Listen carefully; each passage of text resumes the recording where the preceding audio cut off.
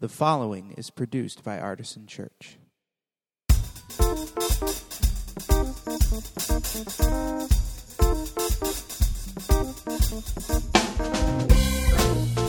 Welcome to the Artisan Church Podcast, a weekly broadcast of Artisan Church in Rochester, New York. To learn more about Artisan Church or to support the ministry, visit www.artisanchurch.com.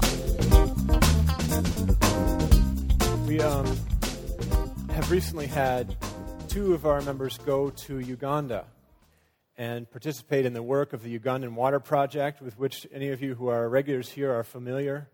They're our best friends in Africa. Really, they're our only friends there, but I mean, who counts, that kind of thing. And Mel and Liz recently returned from a trip there, and they have some things to report. And so they're going to do that before we have a sermon this morning. So Mel and Liz, you guys have 2.5 minutes. Go. Just kidding. How's it going? My name is Mel, and I went with Liz to Uganda about a month ago. We got back, and it was some of the coolest things I've ever experienced ever. I was taking a photo. You were nowhere near, so this is the first time you're actually hearing this. I was taking a photo, and it's actually not one that's posted up here, but the person in the photo wanted to see the photo after I took it, so I showed it to him, and he goes, I said, I'm going to take this home and edit it and show all my friends, and he said, that's great, please tell them about us. And so I will. This photo is, we did a work day while we were doing part of a youth conference thing, which youth conference for them just means anybody who's around. So there were lots of people, adults and small children, and everybody was there from churches all around. They came.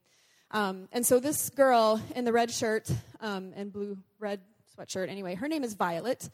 And I thought that was pretty cool because I'm in a band called Violet Mary, so I told her about that, and she thought that was really neat. So she's like, wow, that's really neat. And so anyway, I met her while we were working. You can kind of see a little path behind there. We were cleaning that up just from some garbage and debris and stuff. And we were talking for about 10 minutes. She was telling me a little bit about her life and about her family. And then all of a sudden, just out of the blue, she said, would you like to be my friend? And I thought, what a weird thing, because I'm not that kind of bold person. Just walk up to somebody I've only known for 2 minutes and say, hey, let's be friends. But for her, that really meant something. And I answered her, yes, I would like to be your friend. And I felt that very genuinely. So that's Violet. So you can switch to the next picture. And that's me making a funny face, sweeping a dirt road. And I bring this up just because I had a moment where I felt this is very surreal because I'm sweeping dirt off of a dirt road. So it was it's just a moment, and that was part of the workday, and it was really neat, but I was sweeping dirt from a dirt road. And it was very clean afterward. Okay, so you can go on. We also spent some time, not enough time, and I hope to go back and spend more time, in a place called Chivalu, and it's the slums. And so we went there, and we met so many children, big and small, and they were living there. They were just living in the streets. Some of them had families, some of them didn't, and they were just all together living in the street. And so they had this program where on Mondays, Wednesdays, and Fridays, the kids will come, and the first thing they do is take a bath. So they're given soap, and they get clean, and then they eat a meal together, and then they have school where they read and they learn math, and so like school. And then afterwards they do some Bible study type things. So they do that 3 times a week, and the children come and take part in that. And they just got a basketball hoop, and that was what was on it. And I felt really weird looking at that and feeling like looking around me and seeing the dirt and the waste and the despair. But then I saw these children, and they were all smiling, and that was what I saw. I'm sorry. So I thought that was really interesting because I looked around me, and I thought, this is their kingdom. But they didn't feel that way. So that's that. I promised myself I wouldn't do this. So you can switch to the next slide. And some of these next pictures are some of the children that we met. And as you can see, this little boy is drumming. I didn't get the picture of the drum in there, but this little boy is drumming. And he was a very good drummer, and he drummed for a long time, and I was happy to listen to him drum. So this is him drumming. You can go to the next one. This is a little girl named Marion, and she stood and watched. She never said a word the entire time. She just kind of watched everybody. And I would probably say she's maybe about 2. She was not with any family. She just was there by herself. And I snapped a picture of her and kind of smiled at her, and then was kind of carried away by some other children to play soccer. And when I was done with that, I just was kind of turned around, and I felt this little hand, and it was her. And she had came up next to me and wanted to be held, and that's really it. She never said anything. She just wanted to be touched and held. And so from then on, she was just passed around. Lots of people held Marion, and she was very sweet. And we just determined that her name was Marion. Some of the other children were like, I think that's Marion. So I don't know if that's her name or not, but that's what we were calling her. So that's Marion. So you can go to the next one. And actually, one of the children, as soon as we got cameras out, they were no longer in our hands. They were taking pictures of themselves. And actually, one of the children from the slum snapped this photo, and I thought it was beautiful. And that's the little drummer boy. And this other young man just came to sit down, and it was the very moment that they just snapped. And I thought they were better photographers than me. So you can move on to the next. This is, we went up north to visit a couple of communities up there, actually one community, and we were there for a couple of days, and we were sitting in a church on a Sunday, and this was the view from out the door of the church, and the lace curtain caught my eye, and I thought it was very beautiful, so I wanted to take a picture of someone's home. And I did dental stuff, because I love teeth and I love people, and I said that before I left to all of you. So I got to do this twice, one at the youth conference, and one, this is at the same church up north. So this was a Sunday school class that I got to teach, and it was a very weird experience, because I do this as part of my job here. I get to go around to all the little daycares and talk to little kids about dental health. And but it was very strange, because, of course, none of them spoke my language. And the girl behind me, who with her hands up like that, she was helping to translate. And I think she did a pretty good job, because the children were asking questions about the things that I was saying. So she did a good job of communicating to them what I was talking about. But it was really strange, because usually I get questions at home like, how often should I brush? But there, they were asking questions like, if I don't have toothpaste, can I use sand? So really strange questions that I was not expecting to hear. And I said, oh, no, sweetie, please don't use sand on your teeth. That's not great.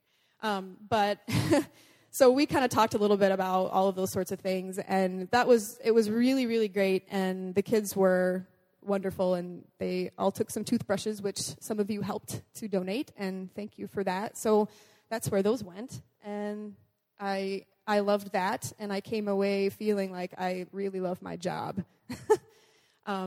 This is a little boy in Kitagum, which is where we were up north, and I thought he was beautiful, so I took a picture of him.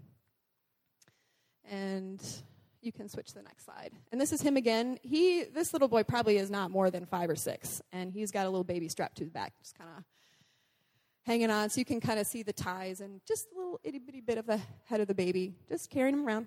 Pretty cool. You can switch. These are some huts up north. In the south, their huts are constructed differently, so I thought it was kind of cool that you can see the little wood rods that kind of hold up. In the south, I believe those rods are inside, and they kind of build around them. But so these are some people's homes up north. We went for a walk. We were also with a film team that were making a documentary. And so when the rest of the Ugandan Water Project team left to go home, Liz and I were there for another week with this film crew. And while we were up north, the film crew wanted to find a story that they could document. And so we just went. We got in our car and drove until we couldn't really drive on the roads anymore, and then we got out and we walked. And we came to this family, and they were just sitting there, and we had a translator with us. He He didn't know them from Adam, so we were all strangers to each other, but they were very accommodating and very happy to see people. And so this is, I believe she's the grandmother, the one in the blue, and then it's just a whole big family that's with each other.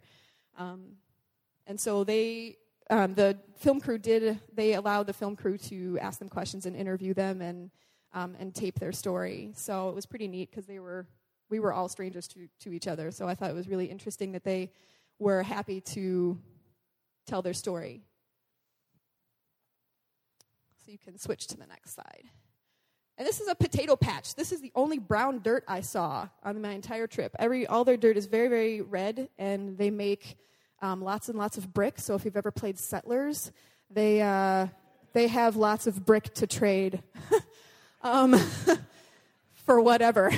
They also have sheep, so, they might need other things. But anyway, I thought the potato patch was really beautiful, and I think this is a sweet potato patch. But it was the only dark soil that I saw, and it kind of reminded me of home a little bit until I looked up and saw the hut, and then I thought, I'm not at home. So you can switch to the next one. This is a borehole. Liz also has a picture, I think, of a borehole. So when we were with this family, we walked probably maybe about a half a mile from their house, give or take, to this borehole, and this is their water source. This is also the water source for families all the way around, and there's paths leading up, like 5 or 6 paths, different paths leading up. So that one borehole serves a lot of people for miles around, and so they all walk, and they get their water there. And this is my favorite picture of the entire time. This woman was just walking back, and I thought, she didn't turn around until I had my camera out, and then I felt kind of embarrassed, and I didn't want her to feel as though I was exploiting her, but it was a beautiful photo, and I was taken by the fact that can that's on her head is probably at least 30 pounds, if not more, and she has her hand on it now, but before she was just carrying it on her head, and she's got that little baby strapped to her back, and in perfect balance, she was just walking with her burden, and I thought that was a very beautiful thing, and she turned just as I was taking the photo, and it just made it all the more beautiful to me. And I look at that picture, and I think, good Lord, I am not strong like that. But she was very beautiful. And then I think this next one is the last one. It is the last one. I just put a fun one in there, because this is a fun thing that we did. This is the Nile River, and Liz and I got in a very tiny raft with like 10 other people, and we went over those crazy raging rapids in a little raft. And the guy, I'd never been whitewater rafting before ever in my whole life. I guess these are class 5 rapids, and I guess class 6 you just don't go in because you die. So for my first time, I thought, well, hey, I figured I'm in Africa, why not? So I get in this little boat, and you sit on the side, because I didn't know. I'm like, wait, you don't get in the boat, you have to sit on the side of it? Oh, dear. But we made it through, and it was really exciting and fun, and I've never done anything like that before. It was very exhilarating. And after, the guide said, who wants to get out and swim to shore? And I thought, swim in the Nile? Absolutely. So we all swam, not all of us, but most of us jumped out, and the water was very warm. And then afterwards we got out, and people are like, there's piranhas in there, right? I'm like, what? I didn't even think about that. I just only thought about getting in the Nile. So in short, it was an exhilarating experience. I would like to go back.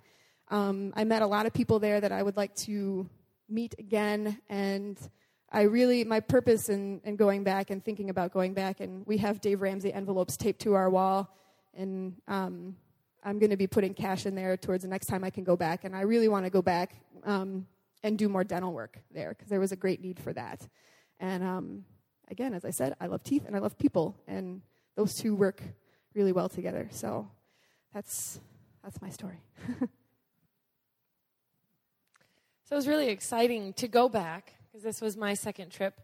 For those of you who don't know, a little bit of the story is that we have worked as a church with an organization called the Ugandan Water Project, and that's who we went over with. And they help connect communities in the States and communities over there to fund rainwater collection tanks, because there are a lot of people in Uganda who don't have clean drinking water, and there are a lot of children who die from simple things like diarrhea and dysentery because they don't have clean drinking water.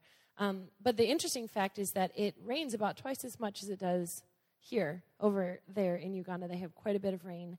And so if we can help provide these rainwater collection tanks, then they have a much better opportunity to have clean drinking water and cooking water and things like that for the community. So I went in February, and it was a wonderful experience. I met a lot of great people, and my heart was to go back. And so I was able to in August with Mel. And one of the projects that I got to do there was for my graduate work that I'm doing. And so for a couple of the days, Mel was my grad assistant. I paid her in hugs. And even though she's not a hug person.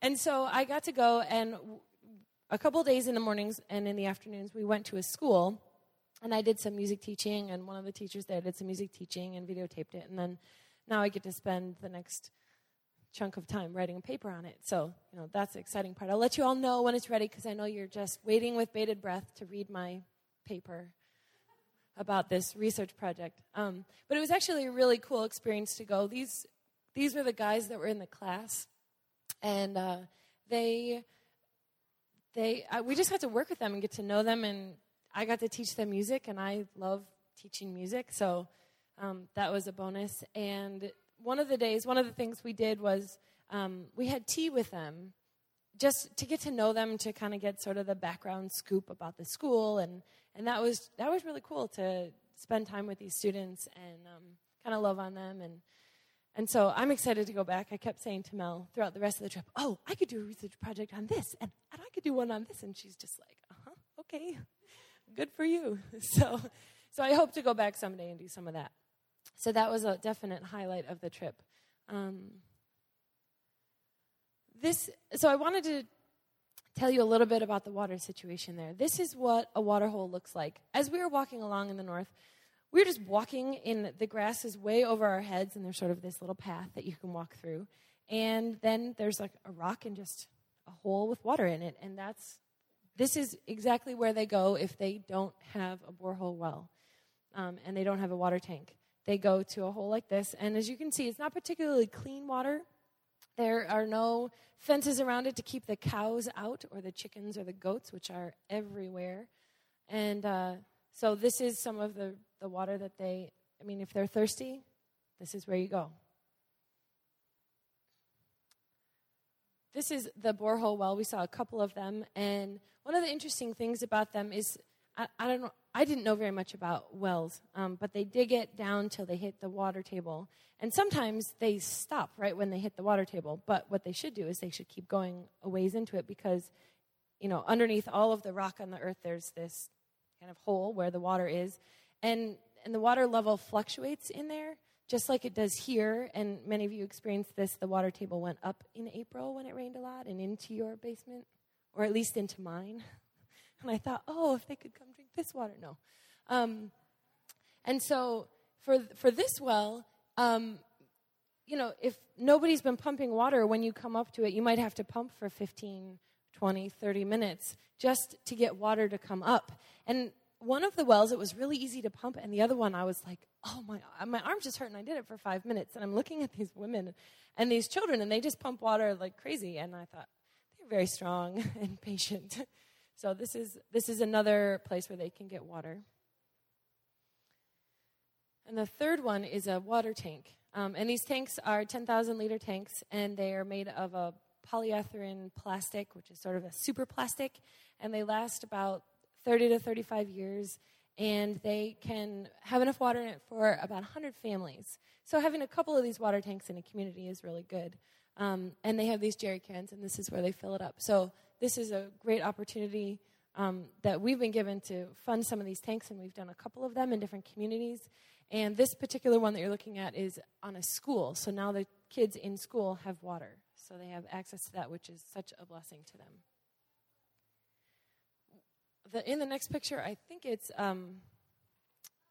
the kids were good at carrying the water, too. And as you can see, they put a little cloth on their head to help hold it up. I tried doing that, and I couldn't carry it without putting my hands up. But their heads aren't flat, just like ours aren't flat. So they use that to help them carry it. they also will put it on a bike. You see these bikes everywhere, and all the bikes look the same. Either they put jerry cans on the back with the water in it, or they have a seat and they can use it as a boda, which is like a taxi, or they put everything else you can possibly think of: lumber, couches, chickens, everything that you could possibly imagine would never go on a bike. They put on bikes like this.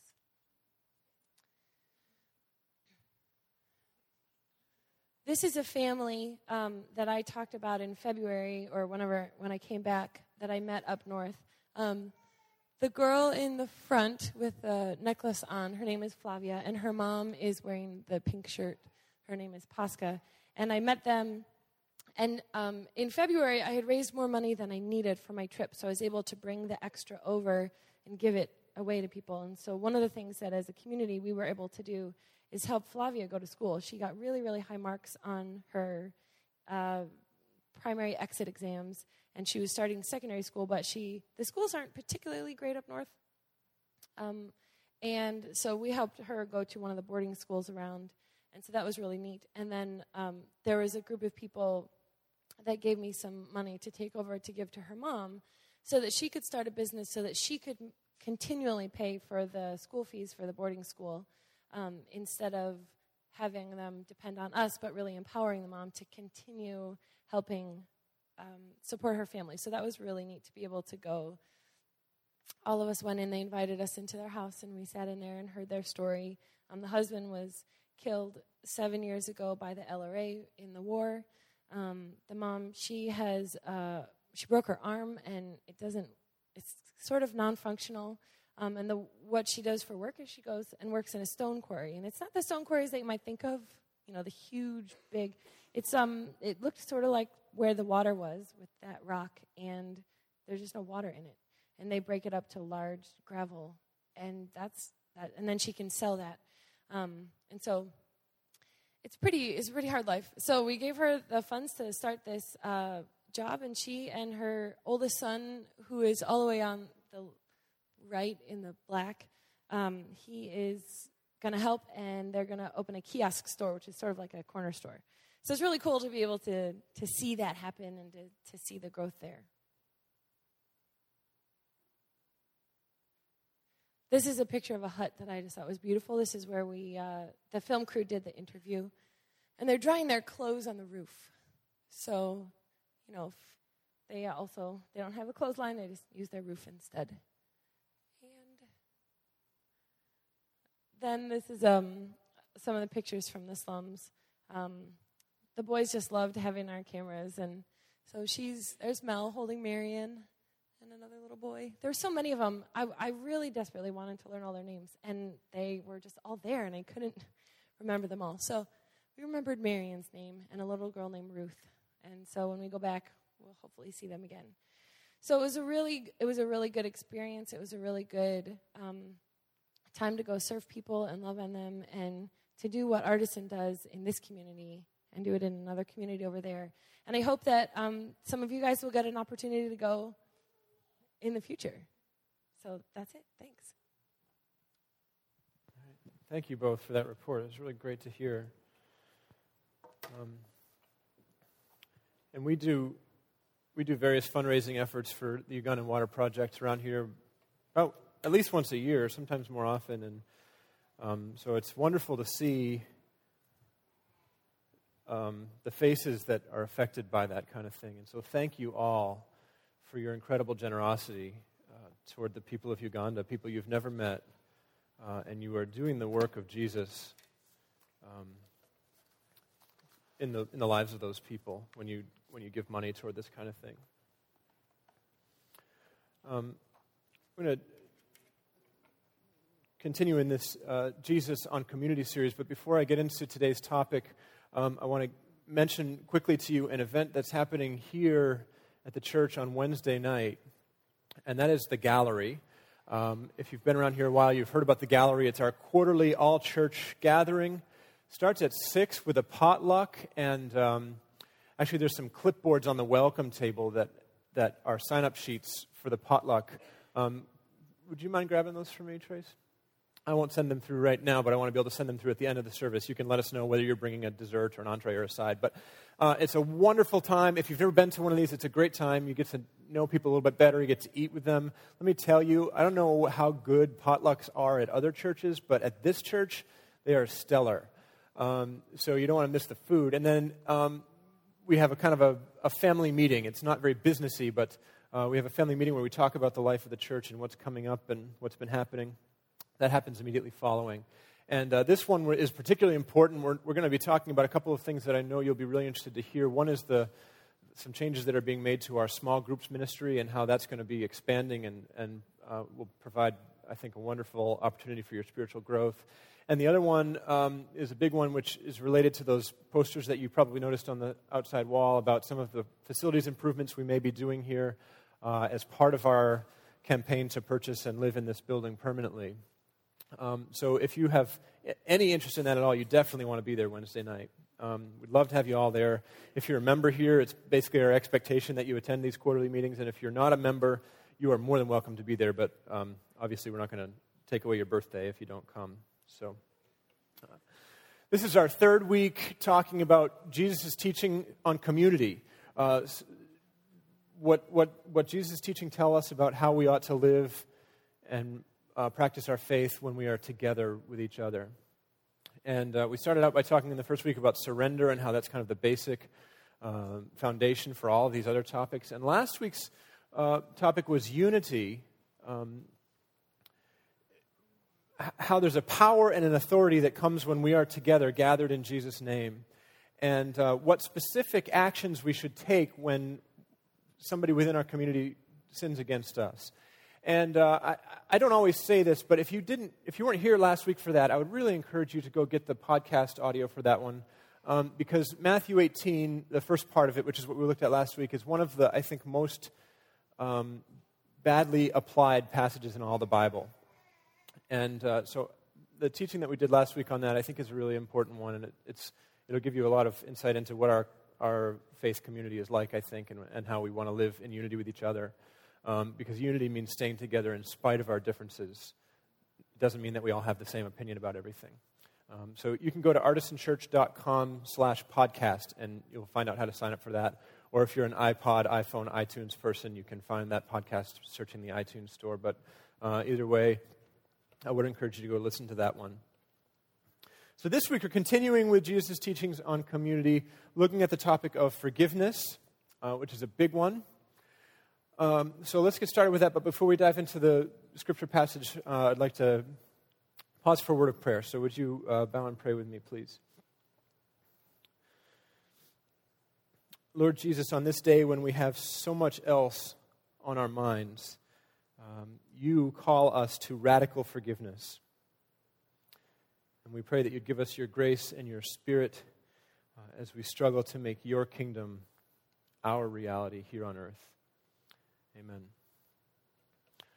So we're looking today at Matthew 18, the second half of the book, or second half of the chapter, verses 21 through 35. If you don't have a Bible with you, you can use one underneath your chairs. It's on page 800. What I'd like to do is start with just the first two verses of this passage, where Peter said to Jesus, "Lord, if another member of the church sins against me, how often should I forgive? As many as 7 times? And Jesus said to him, not 7 times, but I tell you, 77 times. Well, the first thing that I want you to note is that this conversation is directly tied to the thing that happened before, which is what we talked about last week. Do you remember last week, if you were here, the phrase, if another member of the church sins against you? That was kind of the starting of what happens if there's this disconnect between two people and how the church should handle and respond to that. Again, I talked last week about repetition. When you see phrases repeated in the text, that's an indication that they are connected to one another. So even though we have a new heading here that the editors put in, I think this is still kind of connected to last week's stuff. If another member of the church sins against me, and your translation may say brother or sister, something like that, how often should I forgive? And you can tell Peter is feeling things out a little bit here, isn't he? He's saying, Jesus, how many times should I forgive somebody if they keep sinning against me? I like to go with 7 times. I mean, that's a nice round number, and 7 days of creation and all the sevens in the Bible. I'm a pretty tolerant guy, if I do say so myself. I mean, imagine, Jesus, if somebody hit me once and then said they were sorry and I forgave them, and then it happened again and again and again and again and again and again. That's like 1 sin and 6 agains. That's like really good, right? And Jesus, as he so often does, sees right through what Peter is trying to do. And his response is basically, you're not even close. You're not even close. You need to do it 70 more agains. 77 times. And if you have an older translation, it may say 70 times 7, which is like 1,000 or something. I don't know. But either way, you take that big, lofty, self-righteous 7 forgivenesses, and I'll tell you what you can do with them. Multiply them a bunch of times. And that's a fairly dramatic teaching on its own. 77 forgivenesses. And I think most people are familiar with that. Even if you didn't grow up in the church, you may have heard this 70 times 7 thing, or 77 times. So it stands on its own, and our editors here put it in its own section, but it doesn't really have a why in it. You understand what I mean? Like, why should I forgive more than these 7 times? 7 is pretty good. Like, why are you going to make me do more than that? And so in the section that follows, 24 through 35, Jesus goes on to tell a parable, which is just an allegorical story, about why we ought to forgive. And it is quite dramatic. And so let's take a look at that, starting in verse, I misspoke, starting in verse 23. Jesus says, "For this reason, the kingdom of heaven may be compared to a king who wished to settle accounts with his slaves. When he began the reckoning, one who owed him 10,000 talents was brought to him. And as he could not pay, his lord ordered him to be sold, together with his wife and his children and all his possessions, and payment to be made." Now, this is just in accordance with the Levitical law for slaveholding. "So the slave fell on his knees before him, saying, 'Have patience with me, and I will pay you everything.' And out of pity for him, the lord of that slave released him and forgave the debt. But that same slave, as he went out, came upon one of his fellow slaves who owed him 100 denarii. And seizing him by the throat, he said, 'Pay what you owe.' And his fellow slave fell down and pleaded with him, 'Have patience with me, and I will pay you.'" The exact words that the first slave had used with the king. "But he refused. Then he went and threw him into prison until he would pay the debt. When his fellow slaves saw what had happened, they were greatly distressed, and they went and reported to their lord all that had taken place. Then his lord summoned him and said to him, 'You wicked slave, I forgave you all that debt because you pleaded with me. Should you not have had mercy on your fellow slave as I had mercy on you?' And in his anger, his lord handed him over to be tortured until he would pay his entire debt. So my heavenly Father will also do to every one of you if you do not forgive your brother or sister from your heart."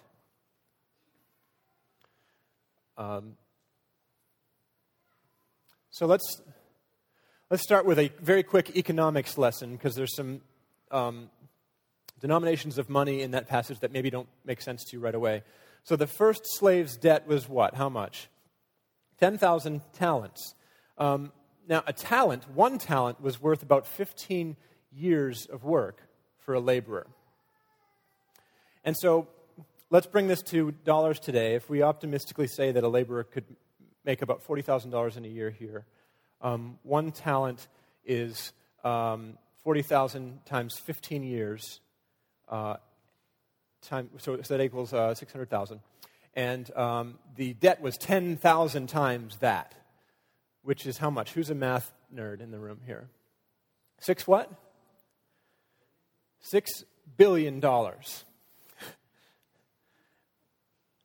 Or if you don't want to be thinking about the accounting there, and you just would like to work it off, that would take 150,000 years to work off. Okay.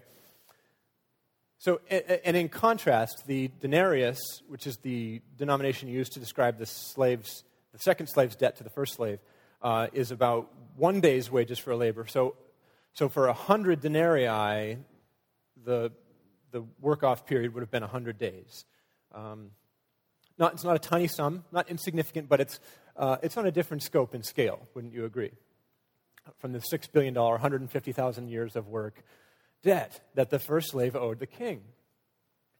Now, clearly, Jesus is using hyperbole. He's exaggerating the scope of what a realistic debt might be to make a point. No slave could ever rack up a $6 billion debt or 150,000 years' labor worth of debt against a king or a lord.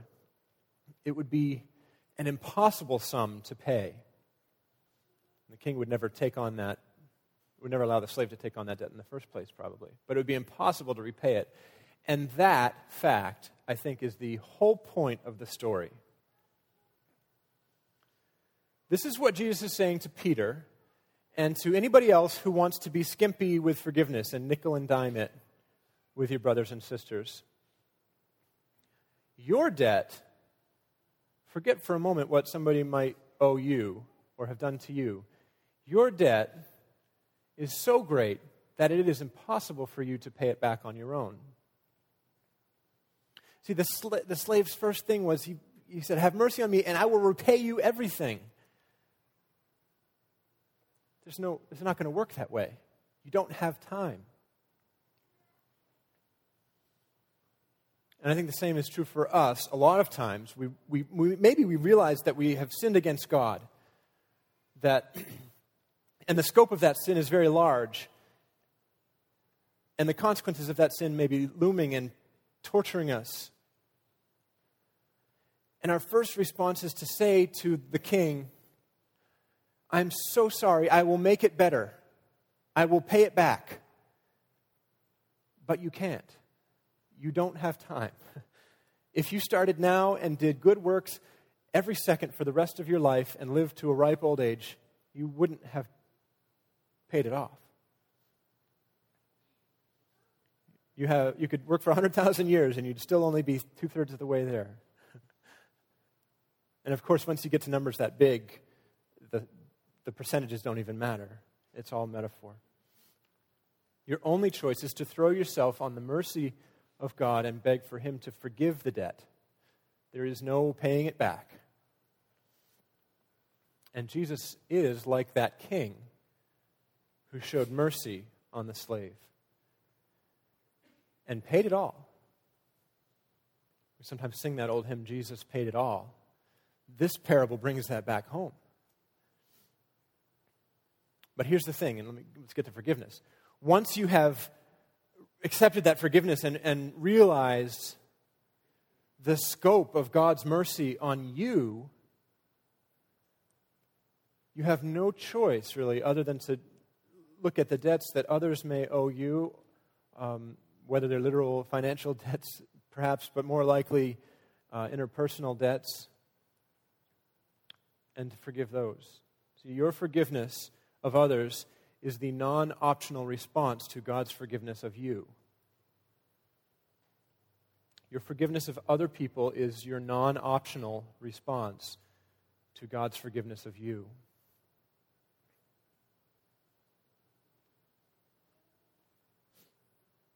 And this theme is consistent throughout Scripture. Let me read these very quickly to you. Ephesians 4:32, "Be kind to one another, tenderhearted, forgiving one another, as God in Christ has forgiven you." That's the why. Remember, we need a why for these commands. Colossians 3:13, "Forgive each other, just as the Lord has forgiven you, so you also must forgive." And another teaching directly from Jesus, Luke 6:37 and 38, "Do not judge, and you will not be judged. Do not condemn, and you will not be condemned. Forgive, and you will be forgiven." And here, Jesus reverses the order, doesn't he? All these other ones are saying, well, you've been forgiven, and so you now have to forgive other people. And some people say of the New Testament, well, Jesus is so nice and Paul is so mean.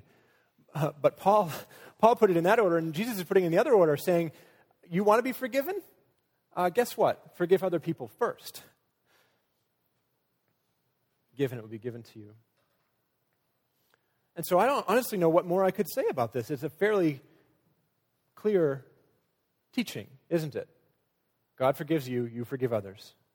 You forgive others, God forgives you. And it goes that way. It's simple, even if it's not easy. So let me give you 3 cautions, I think, about forgiveness. And it's really not fair for me to just toss these out and not go into them more deeply. But here's 3 things that I was thinking of when it comes to applying the concept of forgiveness. You know, I can't give you a DVD with a little video of 3 easy steps to forgiveness or perfect forgiveness. But I can do my best and kind of just tell you what I've been thinking about with in regards to forgiveness.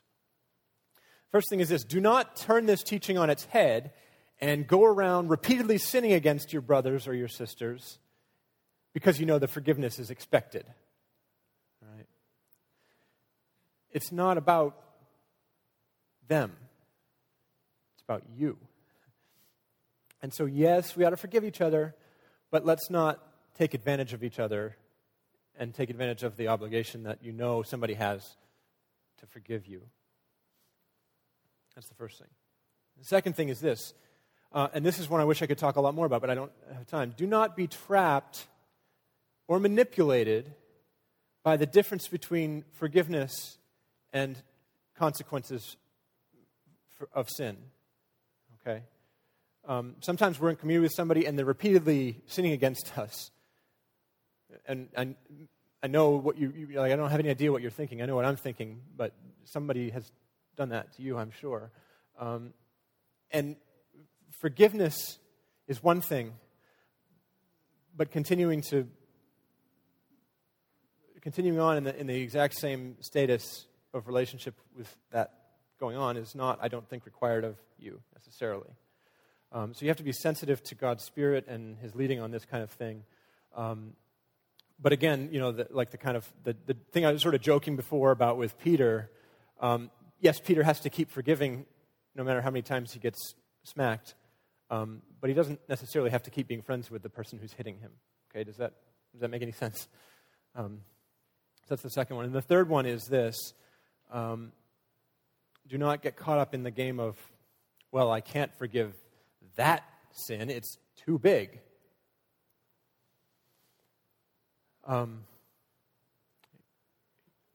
Jesus calls us to radical forgiveness. And it's pretty amazing to me that this sermon came up on this day. I didn't plan for that to happen at all. But it's not about the other person or the other people. It's about you.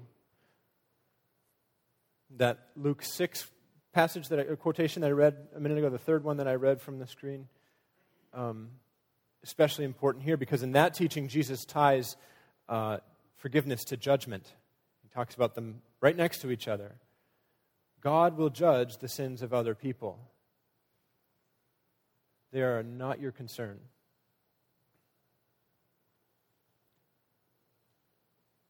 Your concern is forgiveness. The forgiveness that Christ calls us to is a radical forgiveness. It's not just forgive for the sake of being nice, or forgive so that they will all know we are Christians by our love. It's forgive radically because you have received radical forgiveness from God. And it is the non-optional response to that forgiveness. Let's pray.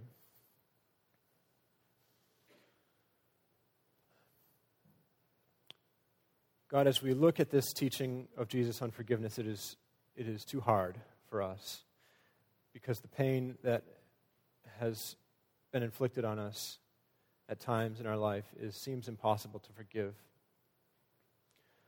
Lord Jesus, we pray that the grace we have received would not only be the grace that forgives us, but would also be the grace that changes our hearts and allows us to forgive others. Your command to forgive as we have been forgiven requires your continued forgiveness of our inability to do it. So we pray for strength and courage and grace in all of our lives, in all of our relationships, that this teaching, which so signifies the ideal of your kingdom in heaven, would become our reality, that your kingdom would come on earth as it is in heaven. Amen. We're going to take communion together now and continue to worship. We have a couple of more songs to sing together. And so as the band is coming to do that, this table will be open to you. And if you are seeking to follow Jesus and his teaching, even if you do so badly, maybe especially if you do so badly, because that makes you just like all the rest of us, this table is open for you. Break off a piece of the bread and remember his body broken for your sins, and dip it in the wine or the juice and remember his blood shed for you and for many. You can also have your children participate in that with you. If they're in the classroom, you need to go get them at this point. Anyway, you can do that before or after you take communion. But continue to worship God and respond to his Spirit speaking to you, however it may be doing so.